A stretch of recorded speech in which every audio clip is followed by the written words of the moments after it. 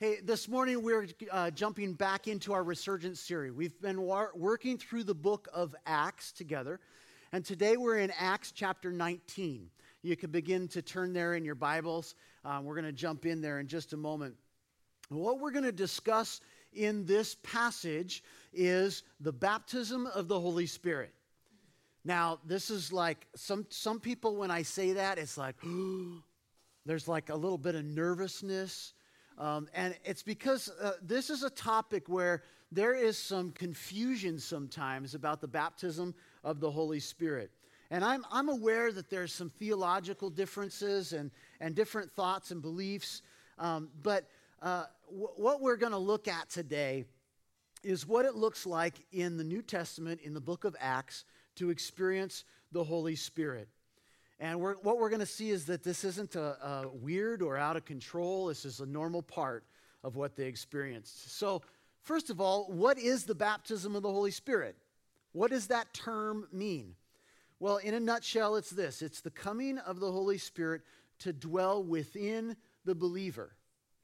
And it's a gift that empowers believers to live out the mission of Jesus. That's the baptism of the Holy Spirit. We're going to unpack that a little bit more today and try to bring some clarity where there might be some confusion. So I hope you have found your way to Acts chapter 19. We're going to read a story of Paul having what's kind of a peculiar encounter with 12 guys in the city of Ephesus.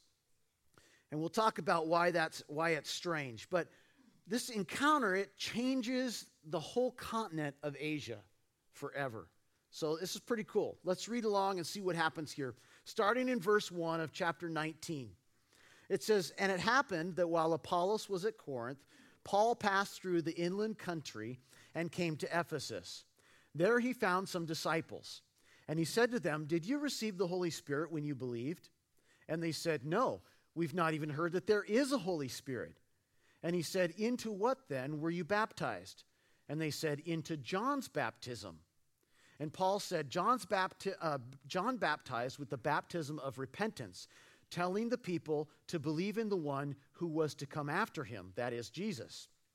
And on hearing this, they were baptized in the name of the Lord Jesus.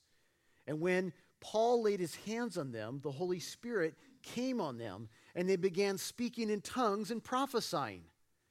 And there were about 12 men in all. And it goes on, verse 8, it says, 'And he entered the synagogue and for 3 months spoke boldly, reasoning and persuading them about the kingdom of God. But when some became stubborn and continued in unbelief, speaking evil of the way before the congregation, he withdrew from them, took the disciples with him, and reasoned daily in the hall of Tyrannus. This continued for 2 years, so that all the residents of Asia heard the word of the Lord, both Jews and Greeks.'" So he encounters these 12 guys in Ephesus, and something seems a little off to him. They're disciples, but they're not followers of Jesus as Paul understood it to be a follower of Jesus. And so he starts to question them. They have this dialogue, and he asks them a few questions. Now, this was important because as Christianity was exploding and the rise of Christianity in the early church, there was a lot of false teaching. There were people who were using it for their own benefit. They would just kind of invent their own doctrines, and they would go out and they would preach for their own, to be lifted up and for their own fame and their own glory. And so Paul's kind of pressing in on this to make sure that these guys are disciples of the same God and that they're not followers of some false teaching.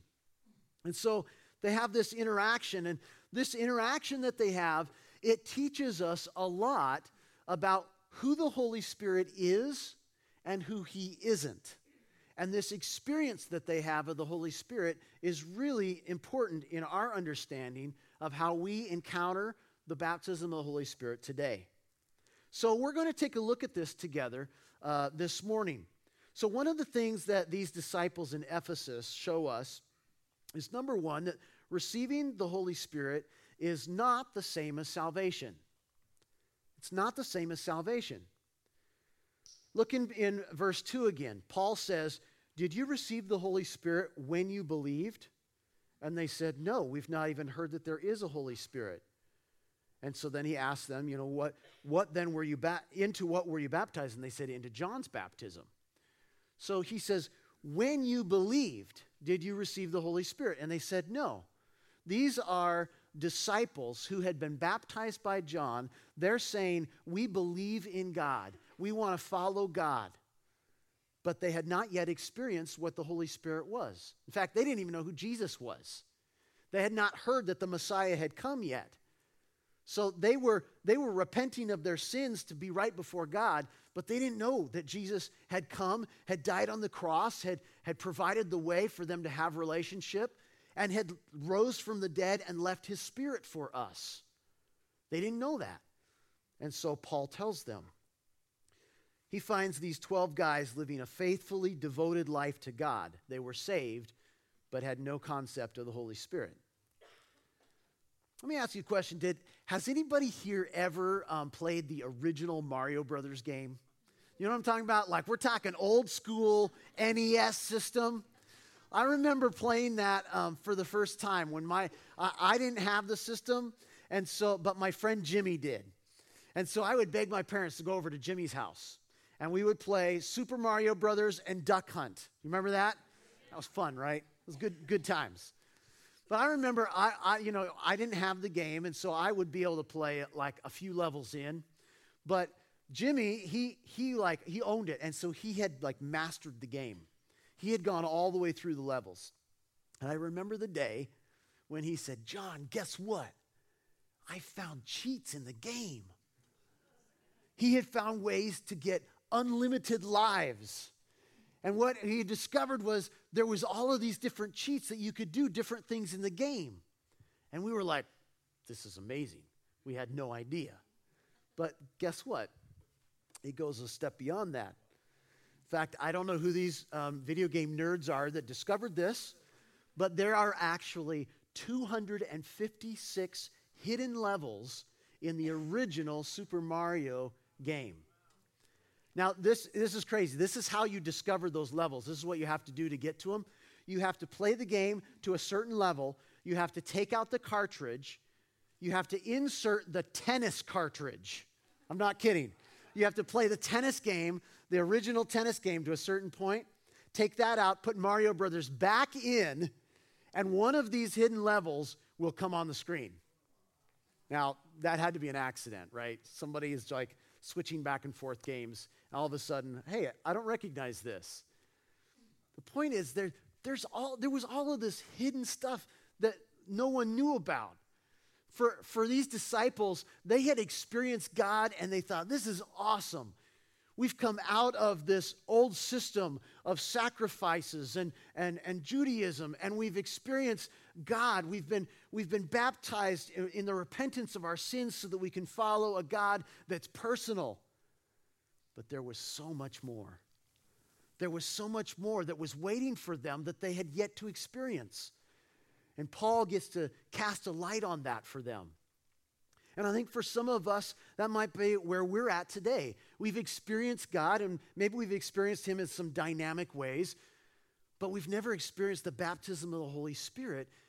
And we need to know this morning that there is so much more that God offers to us, that he gives to us, that he's provided for us. This is not the same as salvation. What's being described here is something that happens after salvation, in addition to it. Now, I don't want you to be confused, because the Bible does describe that when we are saved, when we put our faith in Jesus Christ, we receive all of who God is.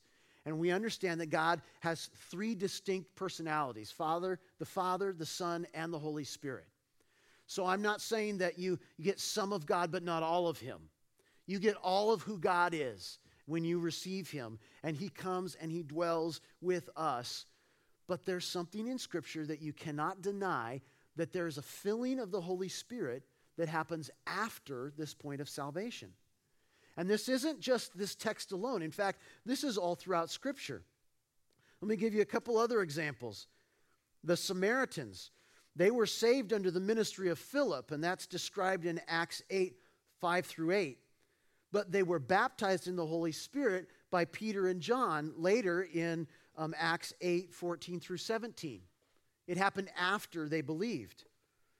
Paul was converted on the road to Damascus. He had this amazing conversion experience and story, but he didn't receive the baptism of the Holy Spirit until 3 days later when Ananias came and ministered to him. And of course, the disciples are the example too. They believed in Jesus. They followed him. They were his disciples, but he told them to wait for his Spirit to be poured out.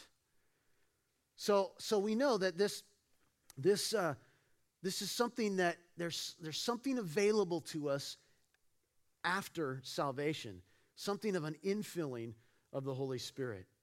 So firstly here, the baptism of the Holy Spirit is not the same as salvation. Second, receiving the Holy Spirit is not a replacement for water baptism. This story also shows us that. Even though these guys were baptized by John, Paul baptizes them again in water in the name of Jesus. Now, why would he do that? Why would he actually baptize them a second time? Well, the first time they had been baptized, it says what? They were baptized for the repentance of their sins. And that's what John was doing. He was calling Jews to make an individual statement that they can individually be cleansed by God and receive him and follow him in a personal way.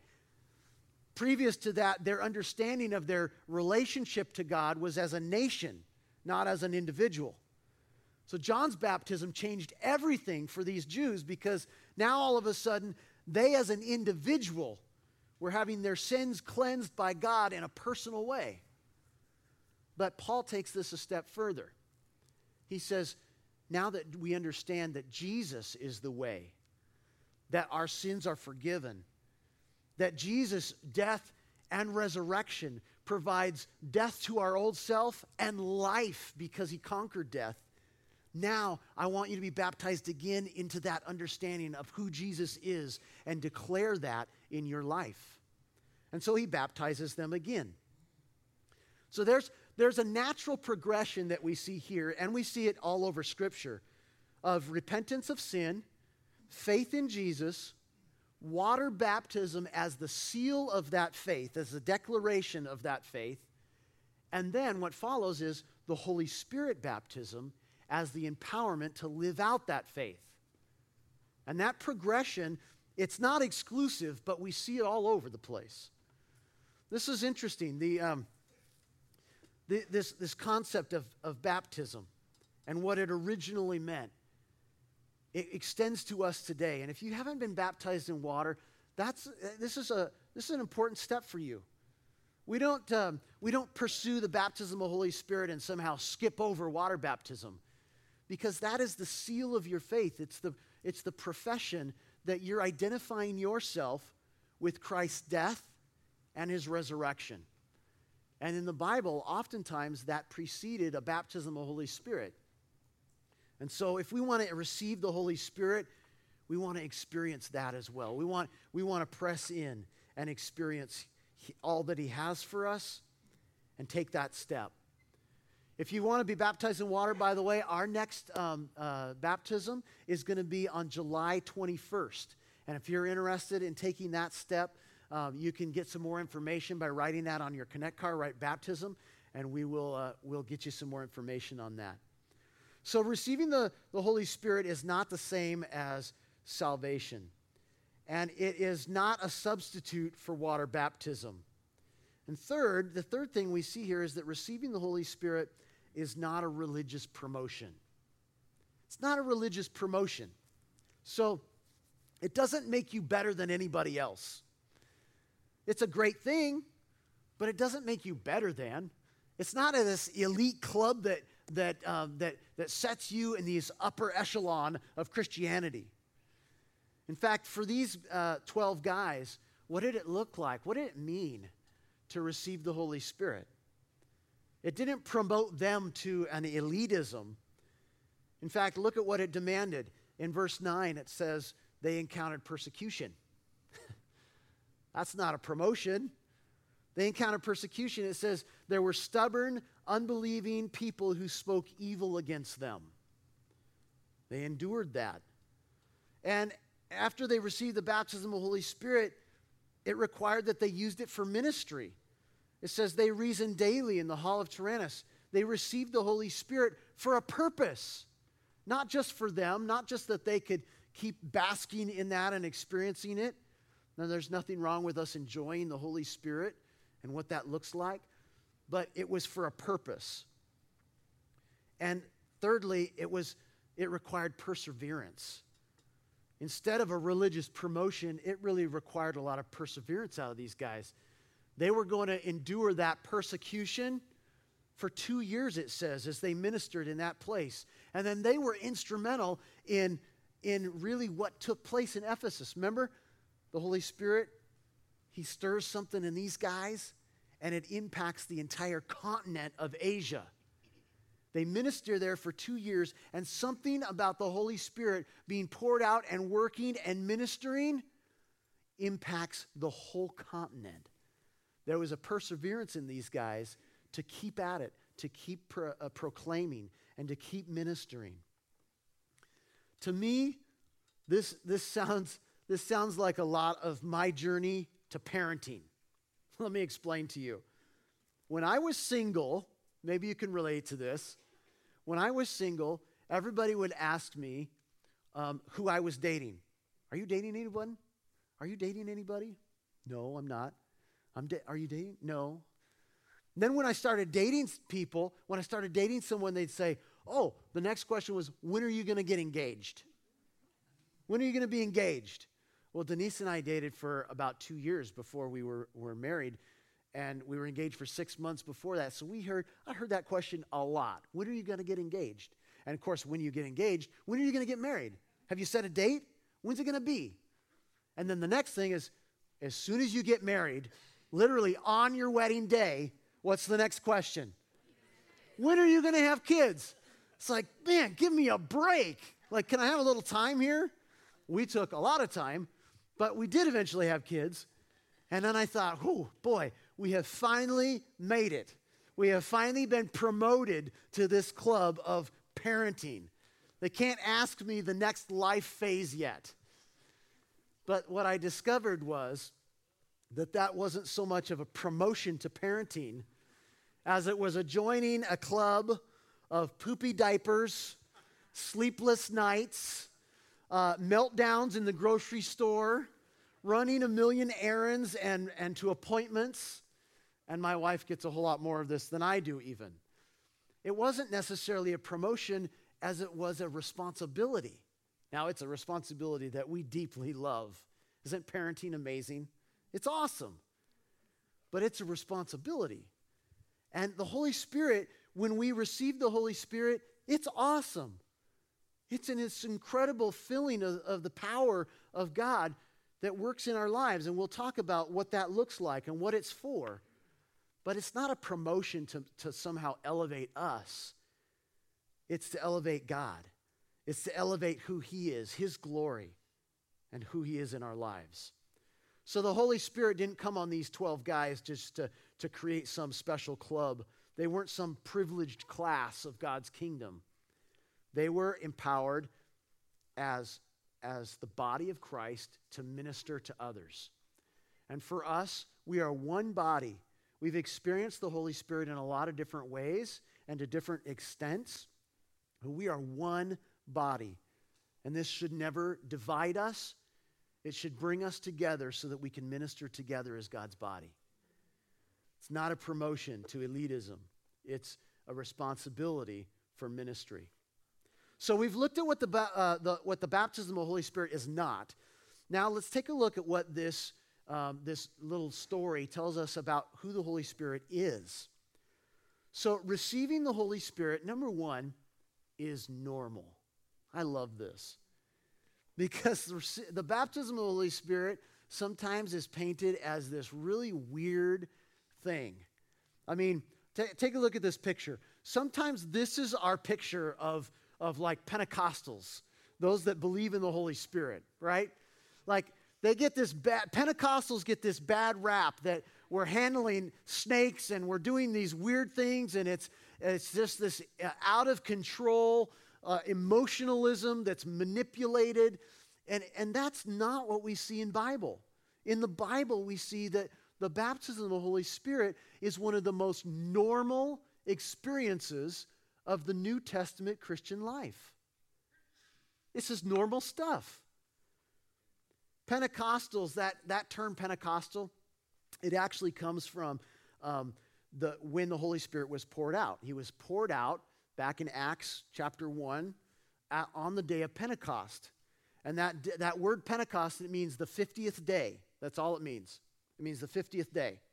And so they were celebrating this Jewish festival called Pentecost, which was the 50th day after the Passover, which was also a Jewish festival that they celebrated. Now, I'll go a little off topic here because I think this is cool. This is just a little side note. So Passover, if you don't know what that is, they celebrated that because it was when God freed the nation of Israel out of the bondage of slavery in Egypt, right?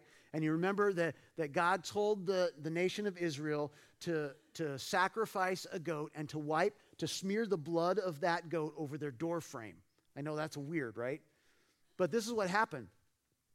The spirit of death moved over Egypt, and every door that did not have the blood over its door frame, there was death that came to the firstborn.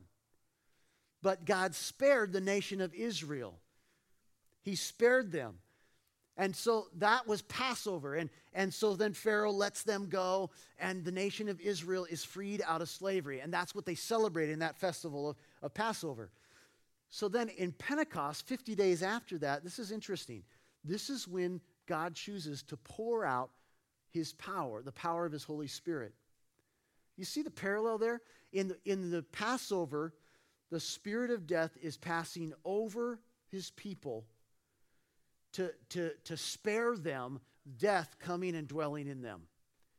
And in Pentecost, the spirit of life is coming to dwell in them, that they can experience freedom from death and all that the Holy Spirit has to offer them. It's just fascinating to me that God chose that day to pour out his Spirit. And so when we use this term Pentecostals, it's not some weird emotionalism that might get twisted. It's us identifying with the fact that we are the people that God chose to pour life into, to pour his very Spirit into, to dwell with us. That we are free from the spirit of death, of sin, of this world, and God's Spirit can come and dwell in all of his fullness in us. That's who we are as Pentecostals. So this is normal in the Bible. Now, I've experienced both the normal and the kind of abnormal emotionalism of experiencing the Holy Spirit. And unfortunately, that's common in some people's expression and pursuit of the Holy Spirit. It can become kind of this manipulated thing. First of all, I experienced God's power in some dynamic ways. This one time, I was on this trip, and our team leader was deaf in her right ear from the time that she was born.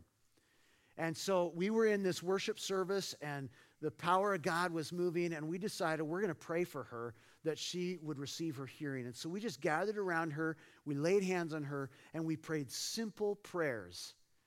And instantly, God restored her hearing 100%. She had us come up, and she was like, whisper in my ear. And she was like, she'd jump up, she's like, I can hear it. I can hear it. It was the most tangible and powerful expression of the Holy Spirit moving that I have ever witnessed. Now, I've heard stories, and you've heard stories of healings and things that have happened, but I actually saw it with my eyes. I experienced it. I was part of praying for it. And I was like, wow, this is real. This is normal stuff. This is what God wanted us to be able to do, to bring restoration where there is pain, where there's hurt, where there's brokenness. This is why we have the Holy Spirit. But I've been on the other end of that too. I was at a conference one time, and they were doing kind of a ministry of the Holy Spirit, and somebody came and wanted to pray for me. And I said, absolutely, I'll receive what the Lord wants to give me. And so they laid their hands on me, and they started to pray, and I started to feel them push. And they pushed me harder and harder. And I'm like, I'm not going to like fall over or something because you're pushing me.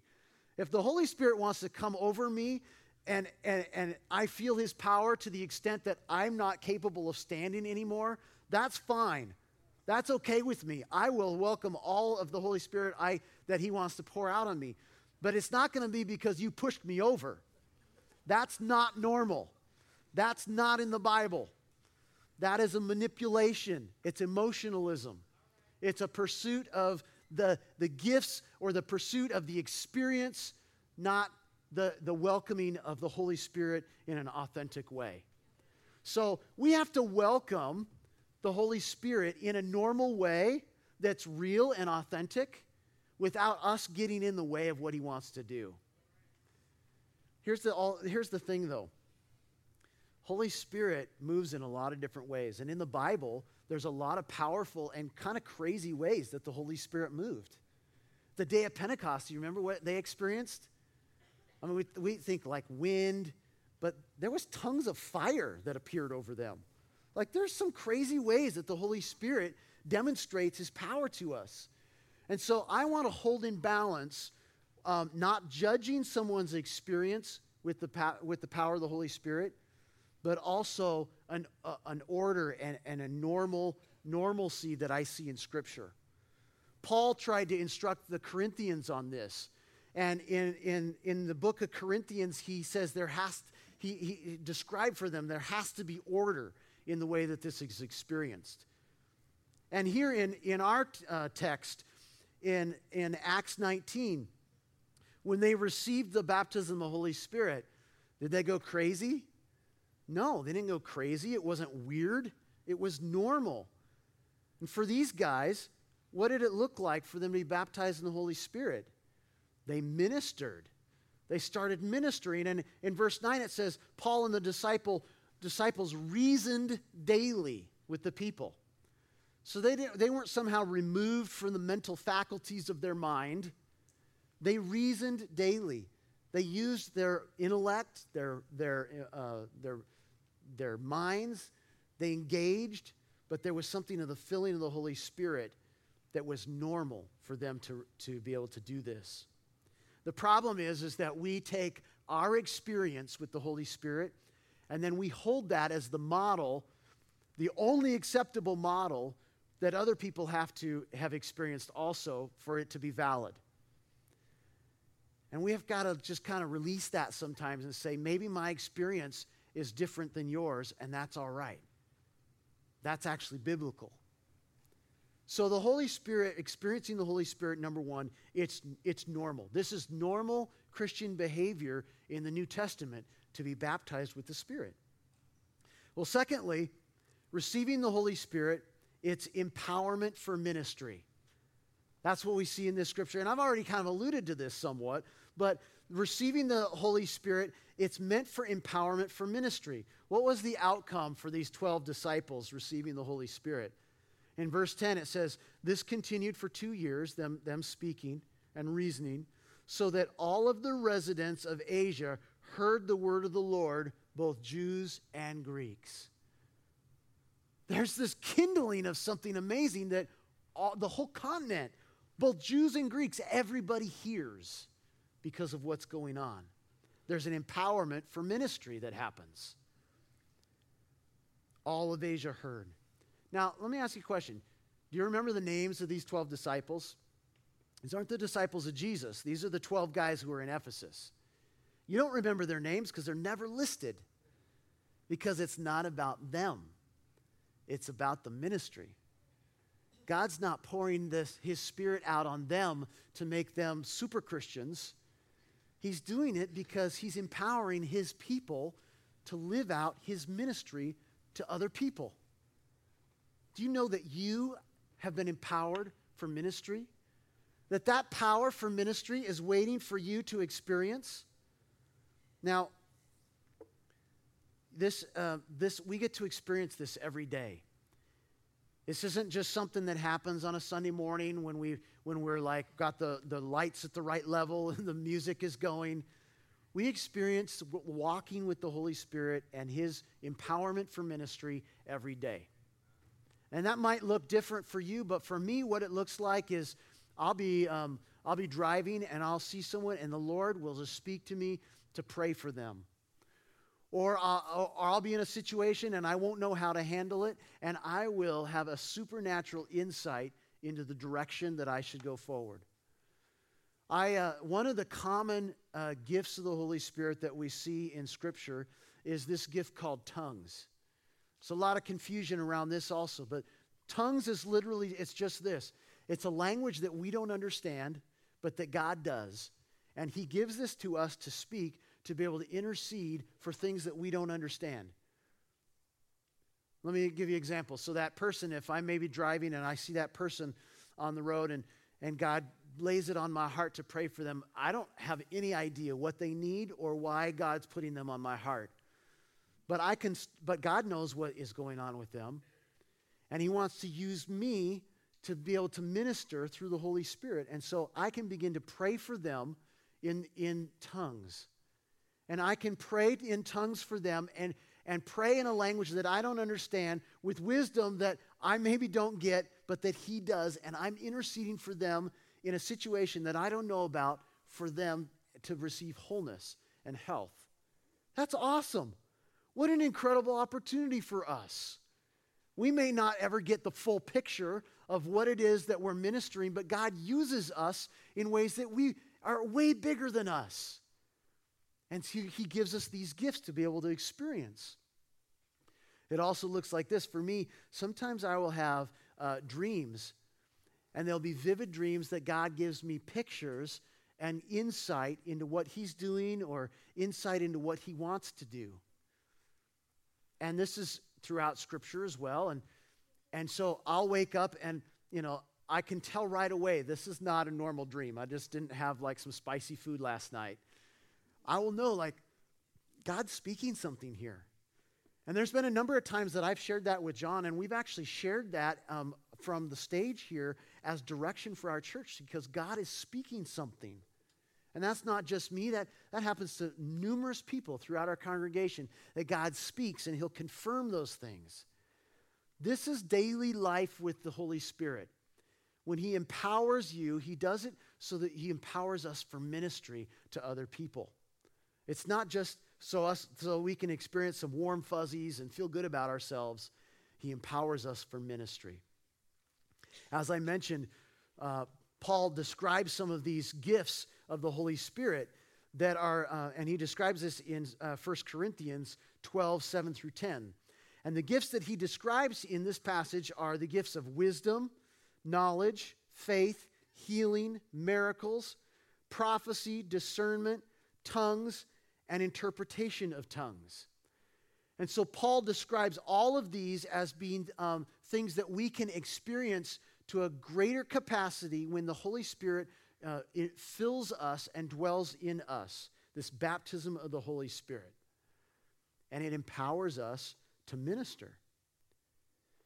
Throughout this series, we've gone back to Acts chapter 1:8 a lot of times. Do you remember that passage?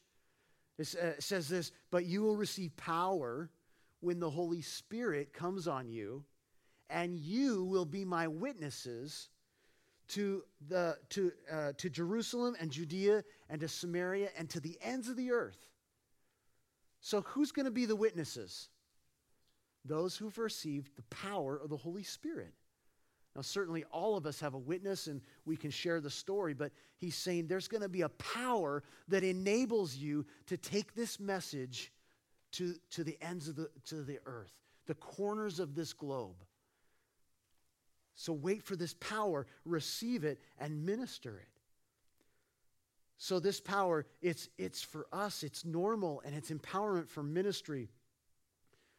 And the last thing here is that receiving the Holy Spirit is still available to us. It's still available to us. We're still empowered to bring that good news of Jesus to every corner, to every neighborhood, to every school, to every workplace. Jesus is empowering us to do this. You know that when he left his Spirit on us, when he left his Spirit, he said, go and do this. He anointed us to be his witnesses. In Acts 2:38, it says, and Peter said to them, repent and be baptized, every one of you, in the name of Jesus for the forgiveness of your sins. And you, listen to this, and you will receive the gift of the Holy Spirit. For the promise is for you and for your children and for all those far off and everyone who the Lord calls to himself. This wasn't something that just happened in Acts or in the early church or in the New Testament. This is something that God promises us generation after generation after generation because his kingdom is still going forth. We're still proclaiming this. All of the earth has not yet heard the message of his kingdom. And so he is still empowering his people. You know, you remember this? Jesus said, this is crazy. When Jesus was commissioning his disciples, he said, you will go and you will do even greater things than these. How can we do greater things than Jesus? This guy was raising people from the dead. How are we going to do greater things than that? What he was talking about is when he goes, it's not just him and the power of him in the bodily form. When he gives us his Holy Spirit, now we're a whole bunch of little Jesuses because his Spirit rests in us. And so what he was able to minister is going to break loose all over the place through us as we minister in his Spirit when it's poured out in us. We're going to be the ones that are able to pray over people and see them healed. We are going to be the ones that have supernatural insight and words of knowledge into situations so that we can go and we can say, I think you're experiencing this and God wants to speak this to you. It's so that we can minister in power. And this is what is normal behavior for Christians in the New Testament and today. This is for us. So you can be baptized with the Holy Spirit. This is for you. It's already been given to you. It was poured out on the day of Pentecost, and it's a gift that God offers to us that we receive. But a gift has to be received, doesn't it? By the way, a gift can't be earned. We don't somehow earn like all this righteousness and then all of a sudden we attain this level of supernatural access to the Holy Spirit. No, it's a gift that we receive, and it's offered to us, and it's offered to us today. It's not something that's weird. It's not something that's crazy. It's the Holy Spirit empowering his people to live out the faith and the belief that we have in our life so that other people can see that in power and authority. I'm going to invite the Holy Spirit, but I'm going to invite the worship team to come back to the stage here. So if this is a gift to be received, I want to give us an opportunity this morning to receive it. So let's talk for just a minute about what that looks like. How do we receive the Holy Spirit? Well, first of all, in the Bible, it talks about simply asking. We just have to ask. It's something to be received. In Matthew 8:7-8, it says, ask and it will be given to you. Seek and you will find. Knock and it will be open to you. For everyone who asks receives, and the one who seeks finds. And to one who knocks, it will be opened. So what does it look like to ask and to seek and to knock? Well, if you look at this passage and that natural progression in Scripture, number one, it looks like repenting from sin. That's the starting point, right? And putting your faith in Jesus Christ. That's the starting point of asking and seeking and knocking. Of saying, God, I want all of who you are to come into me and that I may experience you. And then water baptism is a part of that also.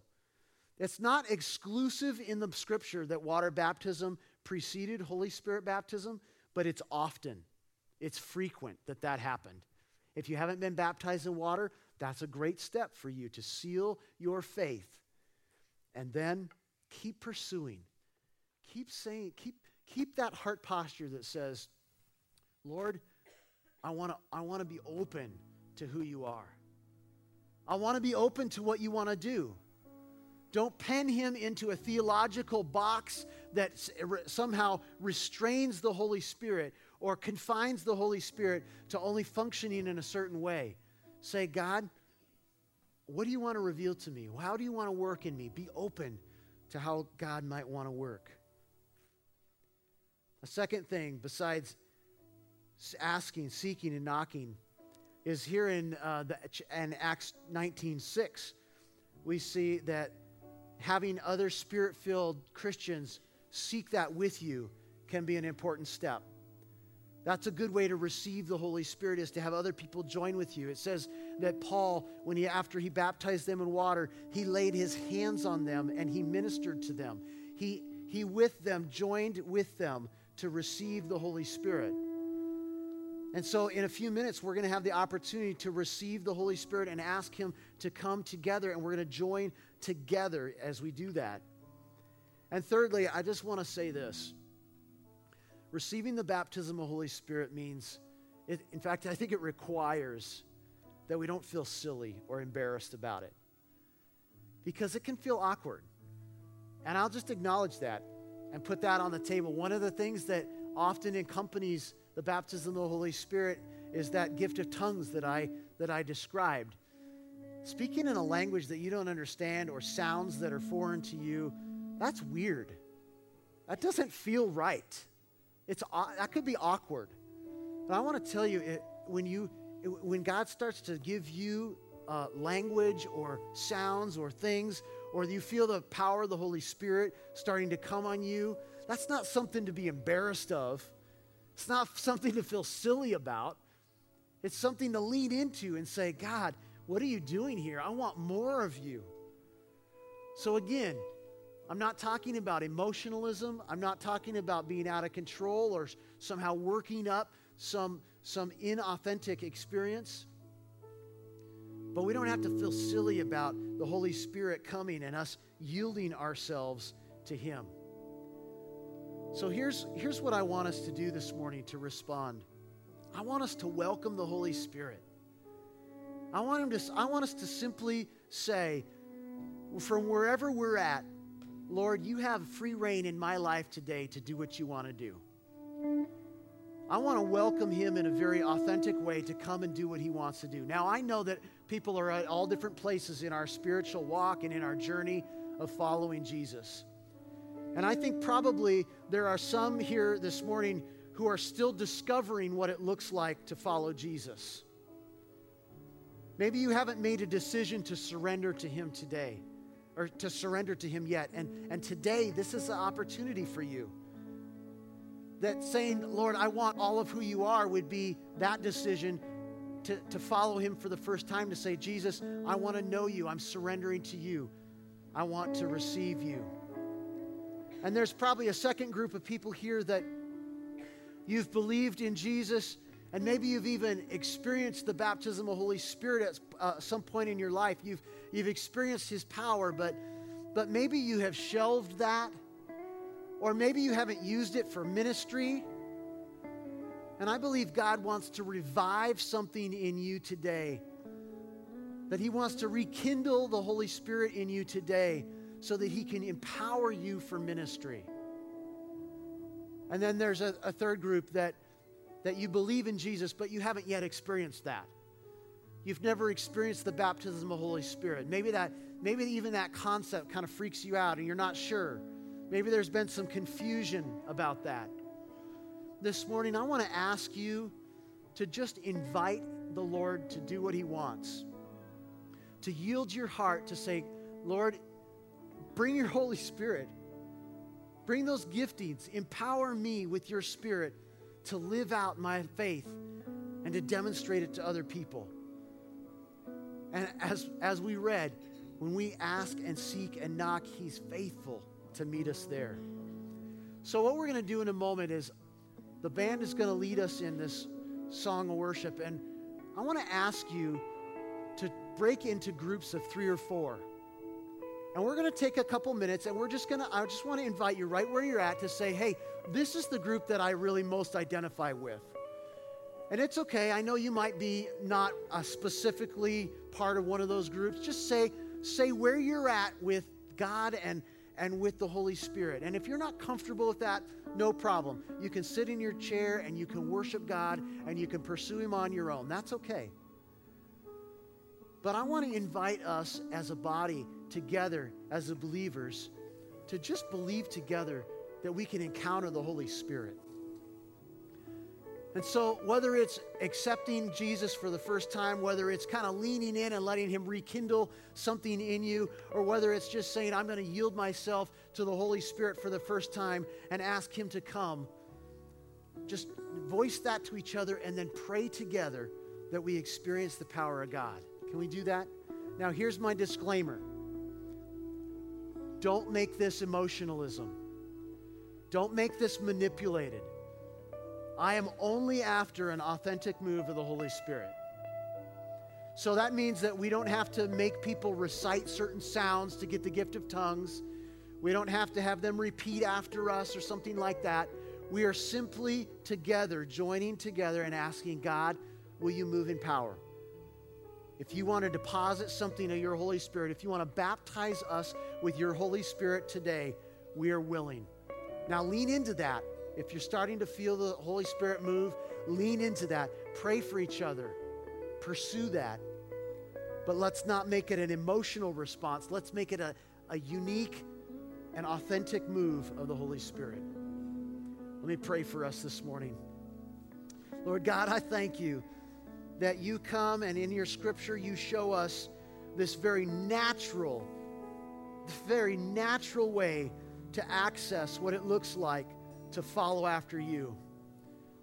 Lord, you moved in power. You moved in strength and authority. And you did it so that your kingdom would advance, that the Father would be brought glory, and that people, by a demonstration of power, would see God. And so, Lord God, we ask that as you left your Spirit and you promised for us that we could experience this and we could do even greater things, Lord God, we pray that you would empower us, your people, with that same Spirit. We pray that you would fill us with this baptism of the Holy Spirit that is described in Scripture, that we would be able to minister with power and with authority, that we would experience these giftings of the Holy Spirit, that you would pour out on us, that we can be your image to this world, that we can be reconciling the world back to you through Jesus. Lord God, we thank you that you offer this to us. And so this morning, we choose to receive it. We open our hearts to it. We welcome you. In Jesus' name we pray.